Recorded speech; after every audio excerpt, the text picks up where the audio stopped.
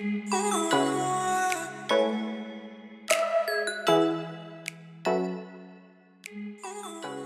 guys, thanks for tuning in to another episode of my podcast, Singled Out. In this episode, we're going to discuss a topic which I think all of us have contemplated at some point or another during singlehood, and that is the topic of soulmates. What's interesting is the differing opinions that people have about love being set for us or being something we make. Do you believe that there is one ideal partner out there for you and that you each eventually make your way to one another? Or is love a choice? And in that sense, there could be many people who are potentially suitable for us. What adds to the confusion is when we consider, how does Judaism feel about soulmates? Does such a concept even exist within religion? And for most of us, we'd probably venture to say yes, because of the ever so famous Gemara in Masechet Sota that says so. For those of you that are unfamiliar with this piece in the Talmud, it states that 40 days before an neshama is sent down to this world, a heavenly voice comes out and declares which match the soul will be predestined to in the future. And here is the source of our controversy. What do I make of this Gemara? How do I understand Judaism's take on soulmates and answer the tons of questions that come from being told there's a predetermined match for all of us? Well, in this episode, our guest Esther Wien makes a beautiful and compelling argument for the case of understanding the real truth behind soulmates. Esther Wien is a very well-known Jewish educator who's been teaching for close to 30 years. She's known for teaching subjects such as Parsha, Tefillah, Navi, history, and teaches primarily on an intellectually advanced level, but always gears her shiurim and lectures towards students of all levels of education. That being said, this episode is probably going to feel a little more shiur-esque or lecture-based, if you will, and that's why I've actually provided the sources she goes through for you guys to look through on your own as well. I hope that won't deter you from listening, because the new way in which she explains the truth behind this Gemara was life-changing for me, and I don't say that lightly. Its lesson is something which I think is also really poignant to consider, especially as we go into Rosh Hashanah and head into the Yamim Noraim. Get ready for a whole new way to understand how we look at love, marriage, and ourselves. Welcome, Esther Wien, to Singled Out, a podcast where we discuss the difficulties of being single in the Jewish community, as well as ways of making the most of it. Thank you so much for coming on and making the time to be here today.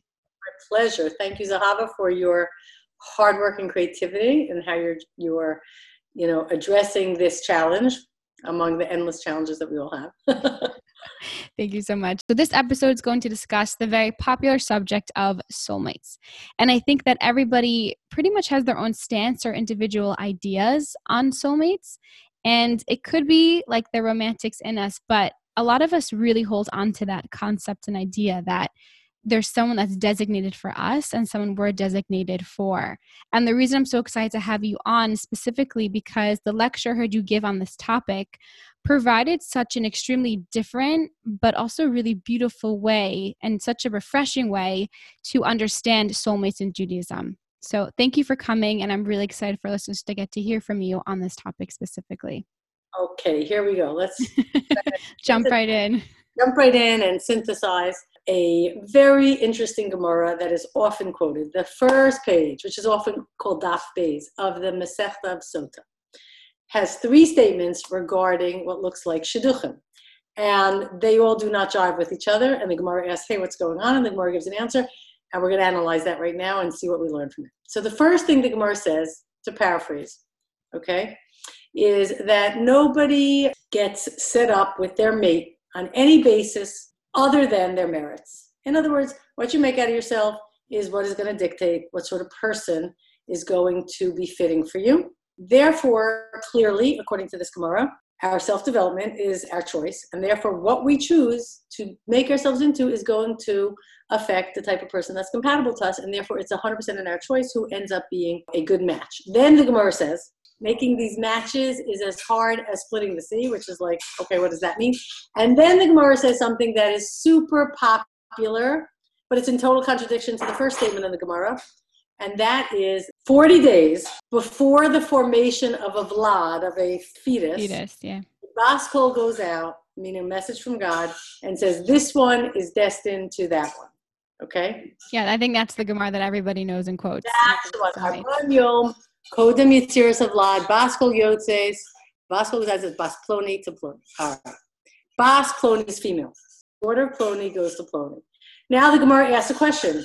Wait a minute, I know what you're all thinking. We just said that you only get paired up with someone, or you only find someone who's compatible for you on the basis of your merits, which are completely in your own hands.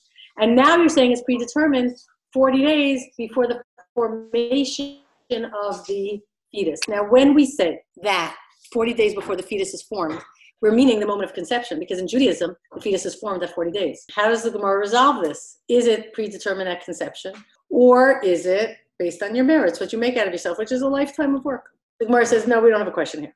We're talking about two different zivugim. The one that is predetermined at conception, that's called your zivug rishon, your first partner, your first mate. And the one that you earn based on your merits, that's called your zivug sheni, your second one. Now the question is, wait. What is going on here? Wait a minute. How do we know which one we get? The one was predetermined, the one we earn. Yeah. Let's assume that the famous one, that it's determined at conception. Let's assume that one, okay, is the one we're going to go with. Let's ask all the questions we need to ask about that one. If I get married to somebody, how do I know? Like, how do I know that the person I'm choosing was preconditioned at birth? Like, how can I tell that's my basher? Number two, well, I'm attracted to all sorts of people. So, what if I'm attracted to someone that's already married to somebody else? Right. Okay, and that's the only person I'm attracted to, and I'm obsessed. Does that mean that that's my basher, but they married the wrong person, and that was the one predetermined for me? Okay, what happens if a person never gets married? What about the predetermined other half? What happens to them? What happens to the Baal Tshuva? Let's say the Gemara doesn't specify like what sort of person. It just says everybody at the moment of conception has somebody predetermined for them. So let's say I grow up, I'm not Jewish. Is there someone predetermined for me? Yeah. Okay, now let's say I become Jewish. Wait, it would be a totally different person. A new person. A new person. So now, is there a second, potential basher? And then let's say I become Hasidish. So then there's how many potential perfect matches, basher, people who are there for me? Like, obviously, as I change, different people are going to be relevant, and I'm only going to be interested in different people. So there's an infinite amount of people that could be my basher? What do we do with all of these questions? So we are not the only ones to have these questions. And the Rambam specifically says something in the 8 chapters, something shocking. He says a number of things that people mistakenly think are in God's hands, but they're not, such as marrying a particular person. He says straight out that marriage is not predetermined. And he explains why. He says it's a mitzvah. It's something you have to choose to do. Marriage is something you do by choice. You make a choice. Wait, so that's an interesting argument of itself. I mean, the Rambam is already stating anytime there's a mitzvah, it's ultimately a choice. Hashem can't predetermine, because then it goes against the concept of free will, I guess. Because the Gemara says, Hakol b'dei shamayim chutz mi. Right. Everything is in the hands of heaven except how much you bring yourself in sync with God. And that's through the mitzvah. So how much you do that is in your hands, and getting married is one of the ways. So how could it possibly be in God's hands? He just blows it out of the water. So then the question is, okay, well then what do we do with this Gemara? Is the Gemara saying something that Rambam saying doesn't work? Like It's not a truth? That things are... So here comes this great insight, this life-changing, literally transformative epiphany, aha moment, courtesy of a very, very great thinker from the 1400s called Rabbi Yitzchak Arama, a Spanish philosopher, wrote a book called The Akedat Yitzchak. He says, when the Gemara says that there are two zivugim, two soulmates for a person, one is predetermined at conception, and one is what you get based on your merits and what you've done with yourself, it is not talking in both cases about marriage at all. Rather, the soulmate that is designated for you at the moment of conception is a different type of partner. The zivug rishon, that first attachment, that first partner, and is made by God, is the partnership of which body receives which soul. And what that means is that a human being, is a combination of their genetic material contributed by their parents. Obviously, the laws of nature created by God, managed by God, but the genetic material, which is the culmination of the achievements of their ancestors, going all the way back, which is passed down, and not just physical features, but even spiritual features, and into this body, into this human being, there is invested what is called a neshama, a soul. And the soul of a person has a personality. It has an identity. It's female. It's Bas, Ploni. Just to recap a bit, when the Gemara is speaking about that 40 days before conception, a voice comes out and says that this daughter will go to this zivug or partner. The reason it's using feminine is because you're saying in Kabbalah, the soul is referred to in the feminine gender, and that's really what it's talking about for that specific zivug. It's called a woman. It's called a female. Because the female in Kabbalah is a reference. The word female is used not only for biological females. That's just an allegory. Biological females are strictly an allegory. So it is the ability, the female force is the ability, okay? It is the force in a person that seeks to draw in truths, ideas, and build upon them and express them and develop them. Just like a female takes in potential, a sperm, and devotes all its energies to building it into something, a whole world. What a soul is for a person, okay, is the drive and the initiative to express oneself and to draw in those truths that it will work to express. The neshama is the part of us that allows us to draw in truths by learning, by seeking, and then work on them. That's the female, like a female, biological female. Draw them in and build them. And every person is unique in that the things that stimulate them intellectually, emotionally, the ideas that move them, it's different. Everybody has a different spirit, different things that move them and different things which they want to apply themselves to and express in the world in different ways. That is invested into a person.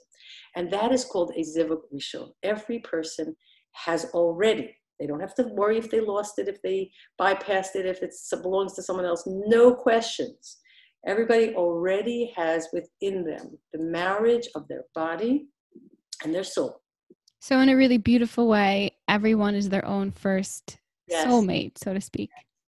Yes. That is your zivug rishon. And you know what? That's the most important enterprise of your whole life, which is to make shalom bayis, which means peace in the home between the soul and the body. The body's desires should be what the soul desires. The soul wants truth. It wants to know what we're part of. It wants to be attached. And that should then be the body's desires. And that's the shalom bayis we're working on. Now, once a person is engaged in the work, now, when a person's engaged in this work, that's what constitutes their self-development. They will attract someone who appreciates that self-development. Now, where there's two phrases we use. Someone who understands that they're part of the Creator, like a fetus in the womb, like we're part of God. So when a person's in that zone, and they're learning and they're growing and they're really recruiting their talents and their strengths, we call that creator mode. But when a person wants to identify themselves strictly by their body and their feelings, and what things seem like to them, and they completely discredit the possibility that there is a feed from God into their mind, then all they have left is basically to figure it out based on conventional wisdom and accumulated scientific knowledge of like how best to make it through this world. And the two motivating forces are pleasure, avoidance of pain, and self-preservation. I call that survival mode. Now, the truth is, when it comes to your zivug sheni, the person you earn based on your merit, okay, number one, it's not predetermined. That's a choice. And what happens is we are selective. And the reason we're selective is because in this day and age, we're not helpless. We're not in danger if we're single. We're selective today. And what are we looking for? Let's be honest. What are we really looking for? We're looking for people in creator mode. Survival mode is not pretty. Meaning finding someone who is also in survival mode isn't pretty. We don't want to be in survival mode, and we certainly don't want to marry someone in survival mode, because survival mode has one question. How can I use this to my advantage? Either to get status, to get influence so that I can get what I want, to get pleasure. In survival mode, you really have no patience for taking the other person's needs. And nobody wants to be with anyone in survival mode. And unfortunately today, part of the reason that it's very hard for a lot of people to get married, in a godless society, there's a lot of people in survival mode. And there's even something called kosher style survival mode. I never heard of that. I made it up. What is that? Kosher style survival mode is basically when a person is driven, again, by getting their needs met. Say, oh, and let me keep God happy so it'll help me get my needs met. So here, Hashem, let me do mitzvahs so you should be happy so that you'll give me what I want and you won't, chas v'shalom, hurt me. I think a lot of times people will do certain actions, I guess, or traditional like mitzvot in order to say like, okay, just because they're more nervous about the punishment or negative outcome, and like, okay, I want to please the angry king in the sky, as opposed to doing it out of a place of all these false perceptions. But you see, the Nefesh Chaim explains that we are like, we're like God. The name Elohim is the name of God in chapter 1 when he's creating. If God is creating, expressing himself, then we are here to express ourselves. That is what we're here for. But what self do we express? So if you're in survival mode, the self you're expressing is basically your physical self and your emotional self. Like, I just don't want to be in emotional pain and physical pain. But if you're in creative mode, the self you're expressing, it's God's world and you'll be provided for. And if this guy doesn't give me a job, it doesn't matter. Hashem has 1,000 million other messengers who can give me a job, who God can work through. So it takes away a tremendous amount of stress, and it takes away the burden of having to fend for yourself constantly and worry about everything.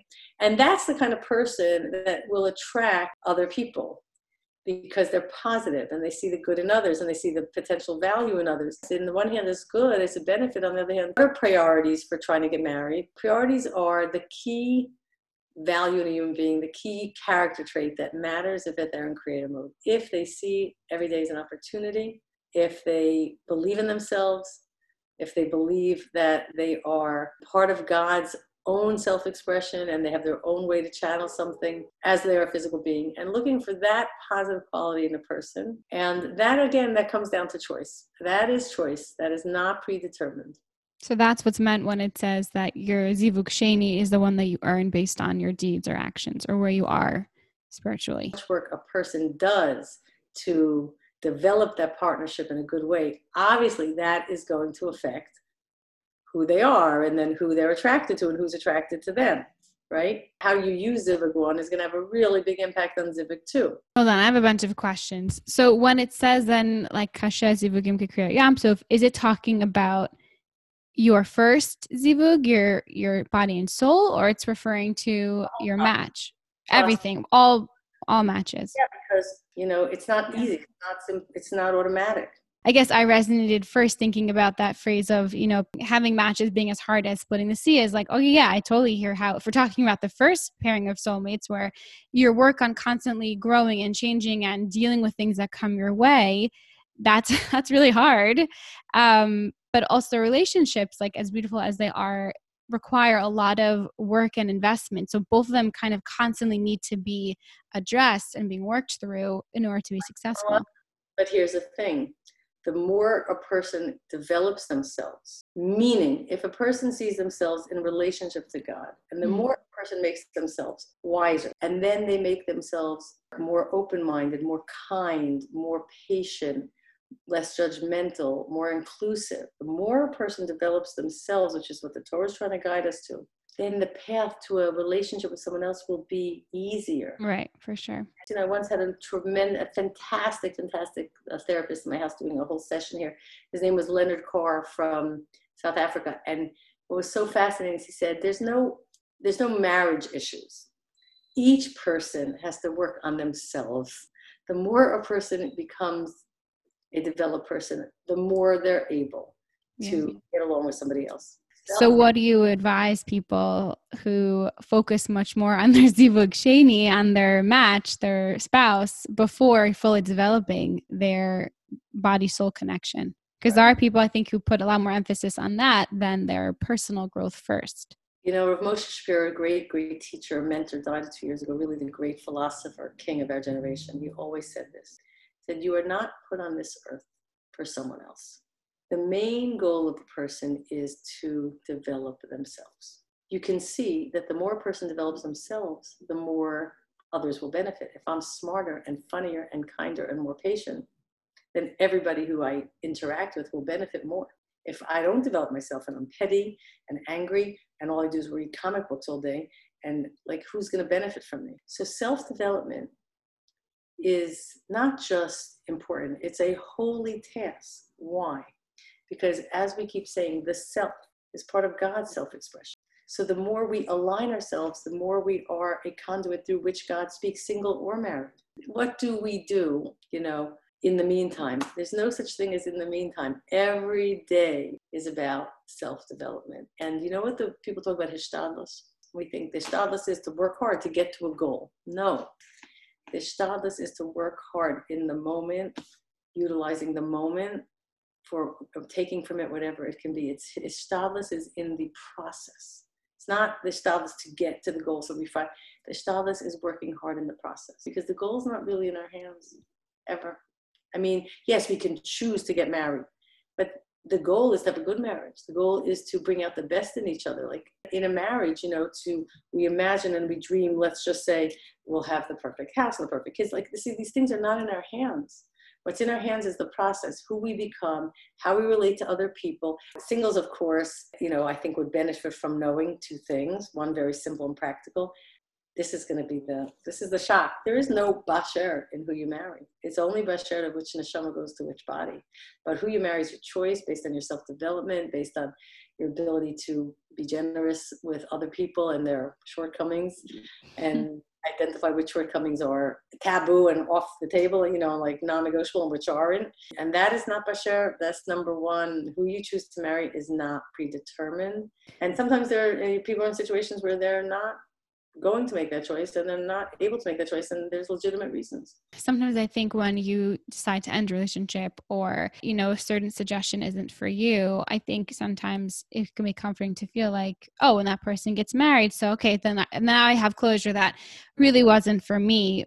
Yeah, we like to think that, but let's say this, even in the areas that we have free choice, there's always the behind the scenes hand of God. Okay, even in the areas where we have free choice.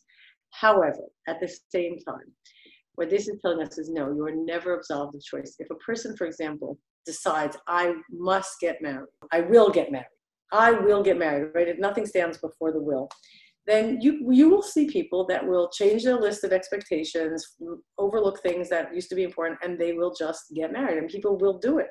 I'm not saying it's always the right thing to do. Right. Sometimes it's an act of desperation that's foolish or whatever. But what I'm trying to say is, yes, people make choices. Now, having understood this concept of your first and second soulmate and how they interplay, why do you think this message is so important for singles? It's so important for everybody. It's so not unique to singles. Really, what a person is here for in this world is to make out of themselves someone whole. And I'll end with this most profound idea. In the physical realm, in order to have an offspring, a child, there are three partners. There's the father, there's the mother. There's even four partners. Let's say it this way.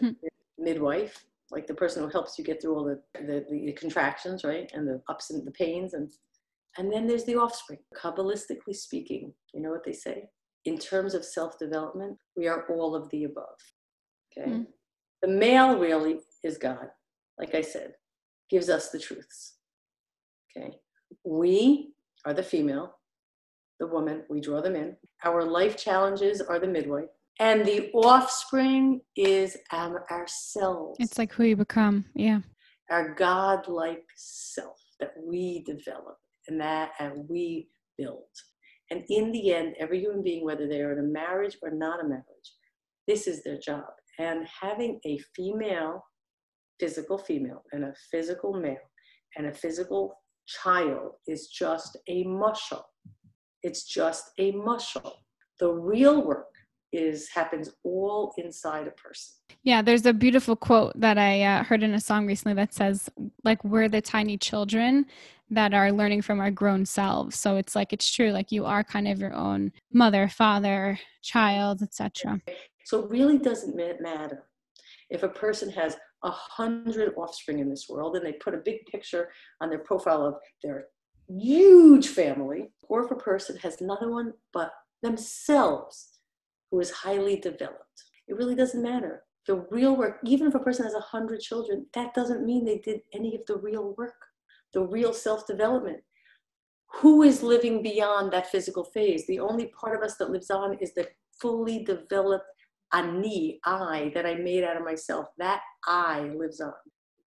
And that is the work that has to be done irregardless of the physical circumstances. For me, at least, it's important, I think, to hear that message of, regardless of your physical relationship status, that first and foremost, and honestly more important, relationship to be building is that relationship between your neshama and your guf, and obviously dedicating that lifestyle to a higher purpose, to getting closer to Hashem. I think, and I would never want this to come across as apologetic or to do away with the pain that comes with waiting for your zivug sheni, because there's a tremendous amount of, but I still really desire that closeness, and there's an importance to wanting that phase. But I think for me, it's a little bit of a sense of liberation that at the very least, I can still fulfill whatever purpose I need to in this world, even if I don't, let's say, I mean, hopefully, all of us will, but even if I don't get my zivug sheni, my zivug rishon is still an important relationship to be fostering and putting energy into. Yeah, and also we're living in very auspicious times where we don't know all the big pieces of the huge puzzle that are all being put in place. But the fact that the concept in the world today is identity and individual identity, that is so powerful in the world. This is what's going on. This is, as we come close to what's called the achras hayavim, the ends of days, and our understanding of our relationship with Hashem is getting closer. This concept of personal identity is like flooding the world, and it's even superseding the more traditional notion that your identity is in context with, your marriage or your kids. I spoke to somebody who's a psychologist, but he's from the previous generation. He's like 80. And he literally said to me, the measure of your success in life is, how your kids are doing. If they all grew up according to the way you raised them and they're giving you nachas, then so the identity was in context to other people. And if they are extensions of you, or if they are in sync with you, like the idea of a personal identity, and I said to them, well, what if your kids don't live the life as you raise them? They make their own choices and they do their own thing. Then you have no identity. You're not happy. You failed. Right. I said, yeah, like your kids should be how you would. So wow.